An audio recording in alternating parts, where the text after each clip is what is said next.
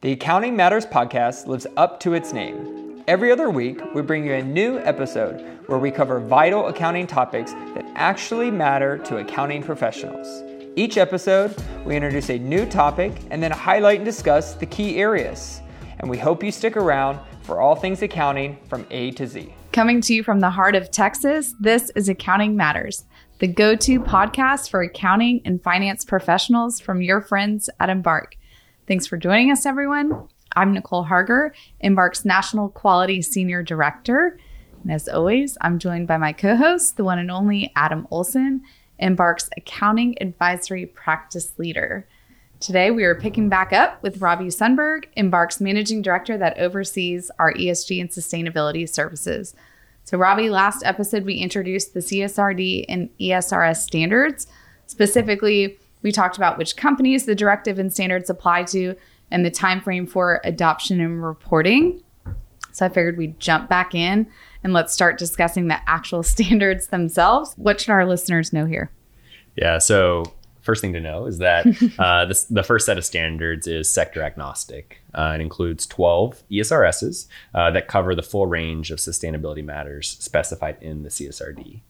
And so the standards are composed of 2 cross-cutting standards and 10 topical standards covering a variety of ESG topics.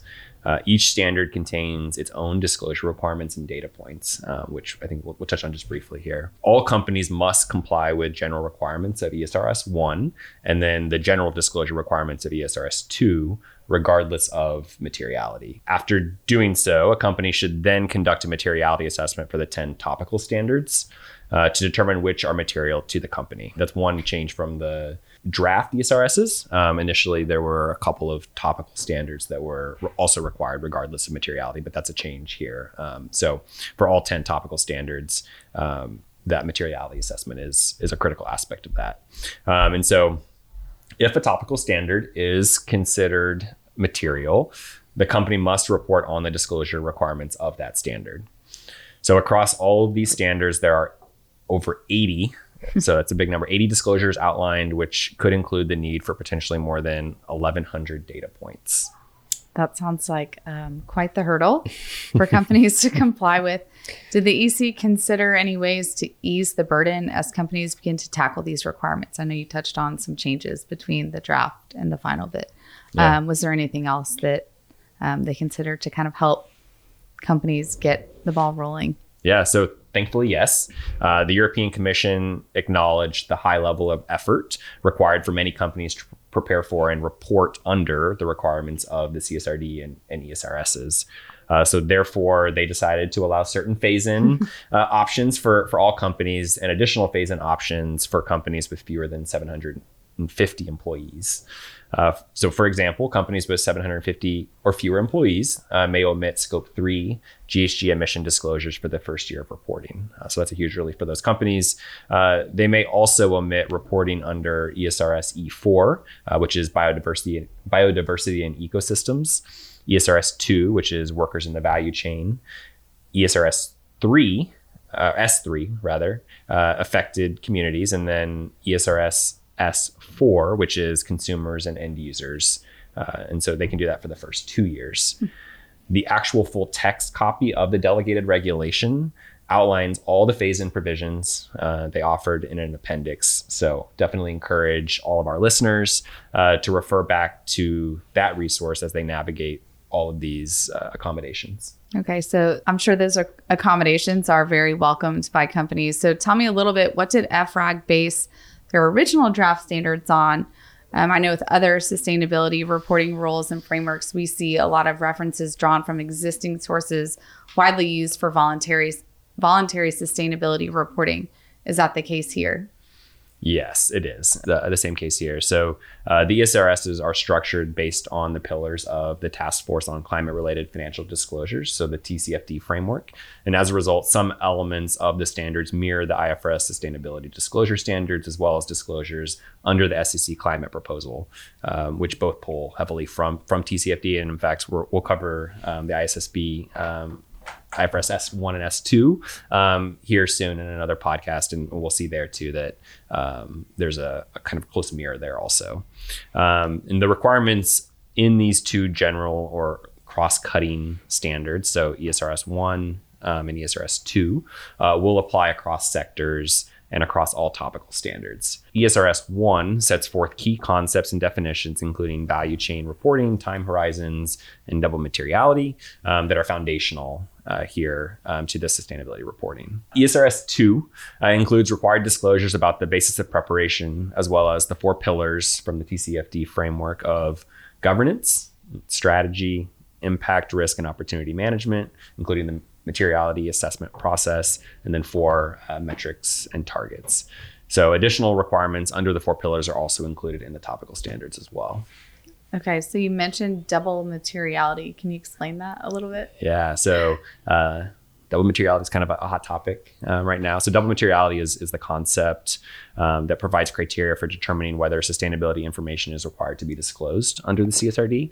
And the CSRD describes double materiality as the requirement to report both on the impacts of the activities of the undertaking on people and the environment. So that's the impact materiality. And then also on how sustainability matters affect the undertaking. So that's the financial materiality component. Impact materiality refers to positive and negative sustainability related impacts connected with an undertaking's business. And this will require significant judgment for companies unfamiliar with this exercise again. Which is a lot of companies. Yes. So many companies that have, even if they've been doing sustainability reporting, primarily looking at it through that financial materiality lens. And so sustainability information meets the criteria of double materiality if it is material from the impact perspective, the financial perspective, or from both perspectives. And according to the language of CSRD, or the language included in the CSRD, companies would need to consider each materiality perspective in its own right, and then disclose information necessary to understand how sustainability matters affect them, and information necessary to understand the impact they have on people and the environment.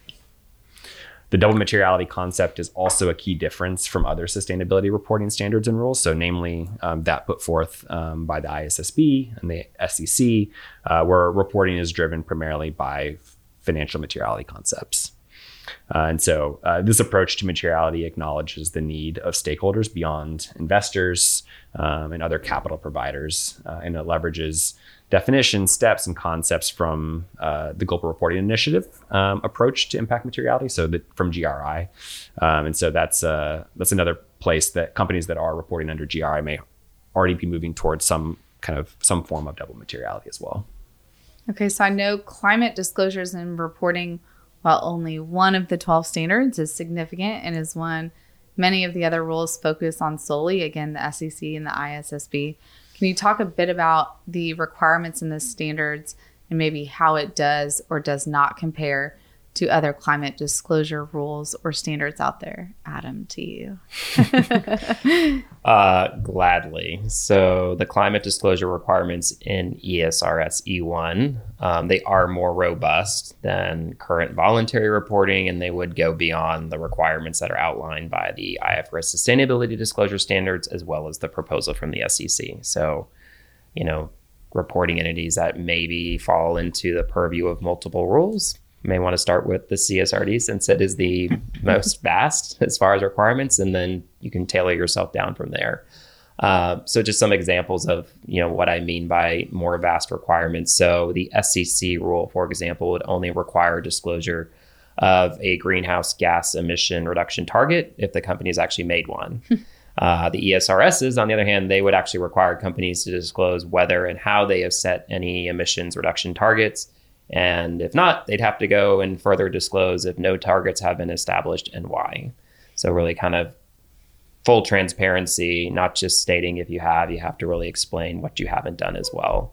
Another key difference is around organizational boundaries, which are, an important concept when you're thinking about how you report on your emissions. So the ESRS requires the operational control approach to be used, whereas the SEC aligns with financial reporting statement boundaries. And the ISSB actually provides flexibility in how a company establishes its boundaries. So again, even if you have to report under multiple frameworks or under different regulations, like your emissions disclosures can also look different just based on how boundaries are defined under different rules. But diving in specifically to like what the ESRS E1 has, I mean, there's a number of climate disclosures. So like, just some that we'd highlight here. So there's disclosures that are outlined in the standard about the resilience of the company's strategy and business model, including how any scenario analyses are used to inform, any physical or transition risks or opportunities that the entity might have over the short, medium, and long term. They have to talk about any policies or actions that they have taken or they plan to take for any climate change mitigation. There's also performance measures that are included in there. Like, to no one's surprise, you got to do the scope 1, 2, 3 emissions disclosures. That's a critical element of a climate disclosure. And then similar to like some other climate rules out there, there's also an intensity metric. So just looking at kind of GHG emissions per some type of monetary unit, typically revenue. Reconciliation of any amounts that are used in metrics to those that are included in the financial statements are also a requirement. So really kind of drawing the connection between the financial statements and these disclosures as well. And then, disclosures on anticipated financial effects for material, physical, and transition risks and opportunities. There's also required disclosure.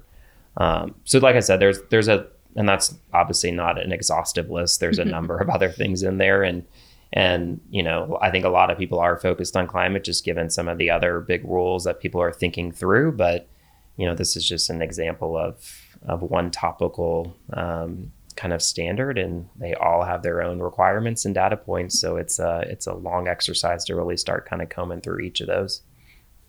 Did the EC change any of the proposed disclosure requirements made by EFRAG before they finalized the ESRSs? They did, and Robbie, kind of alluded to it when he was discussing earlier. So, one thing the commission was really intentional about before they finalized kind of the draft that EFRAG put forth was really thinking about allowing more flexibility in what information is required and making it relevant for each reporting entity's particular circumstances. So in other words, they wanted to make more things subject to materiality and allowing companies to omit information that they have determined after doing kind of a robust double materiality exercise that is not relevant to them or their stakeholders. And clearly that provision is really just to help reduce the costs, the efforts to compile a lot of this information, right? It's no easy undertaking, as we've said before. And also, there were a number of proposed standards that also were mandatory, and they moved certain mandatory ones to non-mandatory and made some of these voluntary. Really, the only reporting requirements that are not subject to kind of a materiality kind of assessment is really just what's outlined in ESRS 2. All the other topical standards, I think, as Robbie said before, is, those are subject to that double materiality lens. And then the same with some of the data points themselves. So there were also a number of mandatory data points that EFRAG outlined. They've converted a number of those into voluntary data points. So just, again, helping reduce some of the burden on certain aspects of the topical standards that companies would have had to have gone through.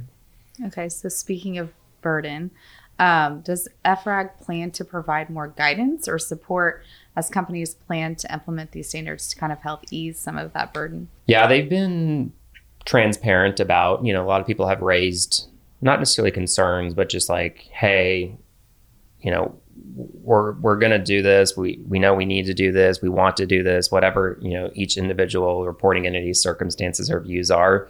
But we need some support here. So EFRAG has committed to like periodically publishing some technical application guidance out there. So obviously non-binding, but whether it's interpretive guidance, application examples, things like that, they've committed to doing that.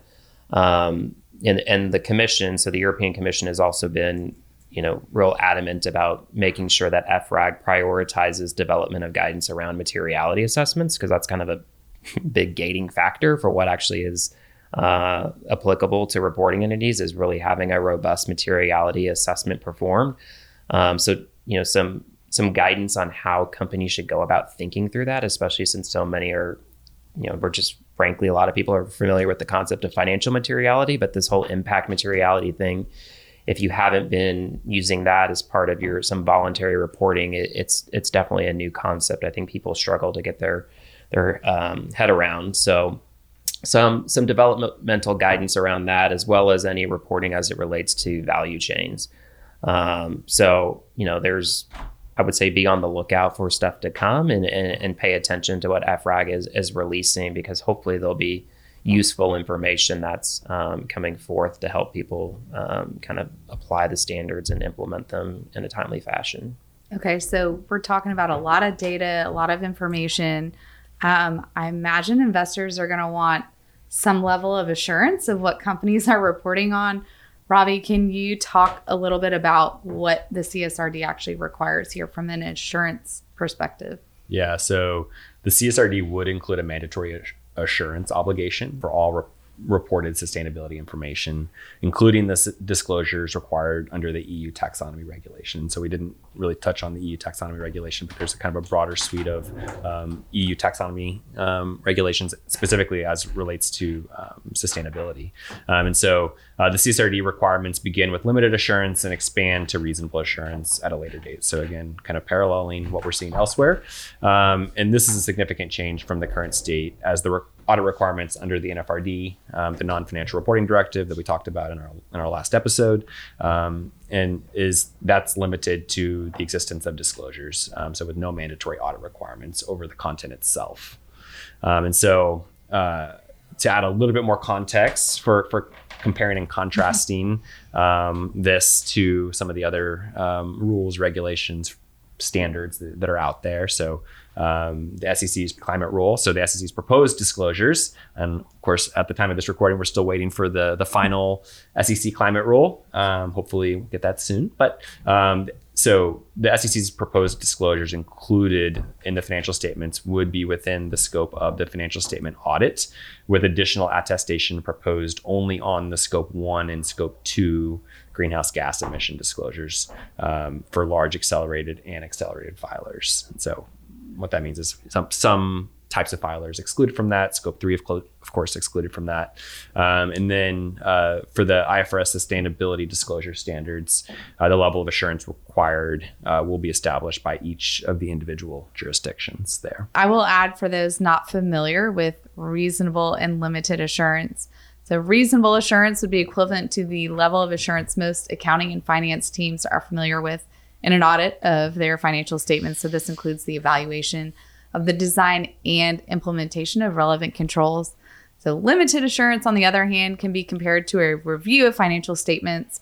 The procedures performed are substantially less in extent than reasonable assurance, and include identifying and focusing on areas of increased risk that the information may be materially misstated. So Robbie, I do have a question about who can perform the assurance engagements. Does the rule limit that only to public accounting firms, similar to what we typically see in financial statement audits? So the CSRD really specifies that a company's financial statement auditor would be able to provide assurance, but the EU member states will decide during that transposition process whether companies may use another auditor or an independent assurance service provider that we see kind of commonly as it relates to sustainability reporting. Use of others would be subject to appropriate accreditations as directed in the CSRD, as well as oversight and quality requirements equivalent to those in place for financial statement auditors. Okay, so I know we could keep going more and more into the depths of this directive and the standards, but let's wrap today switching to what companies need to be thinking through next. How should they be preparing? Frankly, it sounds like a lot. Robbie? You're right. It is a lot. No lies there. A readiness assessment is really the best way for a company to get a clear picture of where they stand and where all the possible deficiencies exist for them that need to be addressed in order for them to comply with CSRD and the ESRSs. One of the logical first steps though, for them to take is a scoping evaluation of their boundaries for CSRD reporting, looking at where do they trip the requirements that reporting may be necessary, and what strategies they might consider to comply if numerous entities are in scope within the organization. So kind of going back to the conversation we had in our last episode around just all the complexities associated with scoping. Depending on the scoping outcomes, different timelines for compliance may be applicable, as we talked about in our previous episode, and this will clearly be more crucial for large multinational companies with more complex organizational structures. But even less complex entities should perform this with due process, because they may have entities they may not think are in scope that turn out to be in scope, or they may have parent level requirements or obligations that they haven't perhaps considered. Yeah, and I would just add, kind of equally as important after the scoping exercise is, tying back into that double materiality assessment we keep harping on here. So really companies, kind of once you're in scope entities, and it's determining what impacts and risks are relevant, not only to investors, but other stakeholders. And then as we mentioned around assurance, just kind of thinking about this, if a topic is identified as material using that double materiality lens, then naturally it needs to be disclosed. If it's being disclosed, then it will need to be assured. And then companies will need to make sure that they've actually got processes and controls in place to make sure that they are assurance ready for the information that they are then disclosing and reporting on. So once you have your entity scoping kind of set, like what Robbie walked through, and then the materiality lens, figure it out, so that double materiality assessment, this is when you really then start doing the actual kind of current state readiness review. So as part of that, you then look at kind of each of those topical ESRS standards, so the 10 standards, to see what may or may not be required to be disclosed. And I think as you go through that process, what's going to naturally happen is you're going to identify a lot of new processes, controls, for sure, data points that you need to gather. And this is going to be, for a lot of companies, in ways they've never had to have done before. And so there's a lot of work that needs to be done in order to assure you've got processes and things like that and controls in place to gather that data and accurately report on it. And like I said, if you're reporting on it, it's going to be subject to assurance requirements. So, you really have to be mindful that what you're ultimately pulling together is what you consider kind of audit quality information. So there is a lot to do. Companies definitely need to be thinking about this stuff now, even if we talked about an adoption timeline where some of these entities may not be pulled in for, a couple years down the road. Non-EU parents, so US parent companies, for example, I've gotten until 2028 information to maybe start worrying about some of this. But what we recommend to everybody with any of these different, sustainability reporting requirements is there's a lot of work to be done. So don't short side, putting this off and then find yourself in a pinch when it comes time that you need to comply, and you recognize that this is a big effort that really needs to be well planned and be thoughtful about how companies approach it. So that was a lot of great information we went through today. A ton of information to digest. For our listeners, if you would like to continue the conversation, please don't hesitate to reach out to either Adam or Robbie on LinkedIn. Until next time, thanks for tuning in to another episode of Accounting Matters. This podcast is for general informational purposes only. Embark makes no representation or warranty as to the accuracy or completeness of the information contained in the podcast series, and it should not be used as a substitute for consultation with professional advisors. Information discussed in our podcast may also be superseded by new guidance or as new interpretations emerge.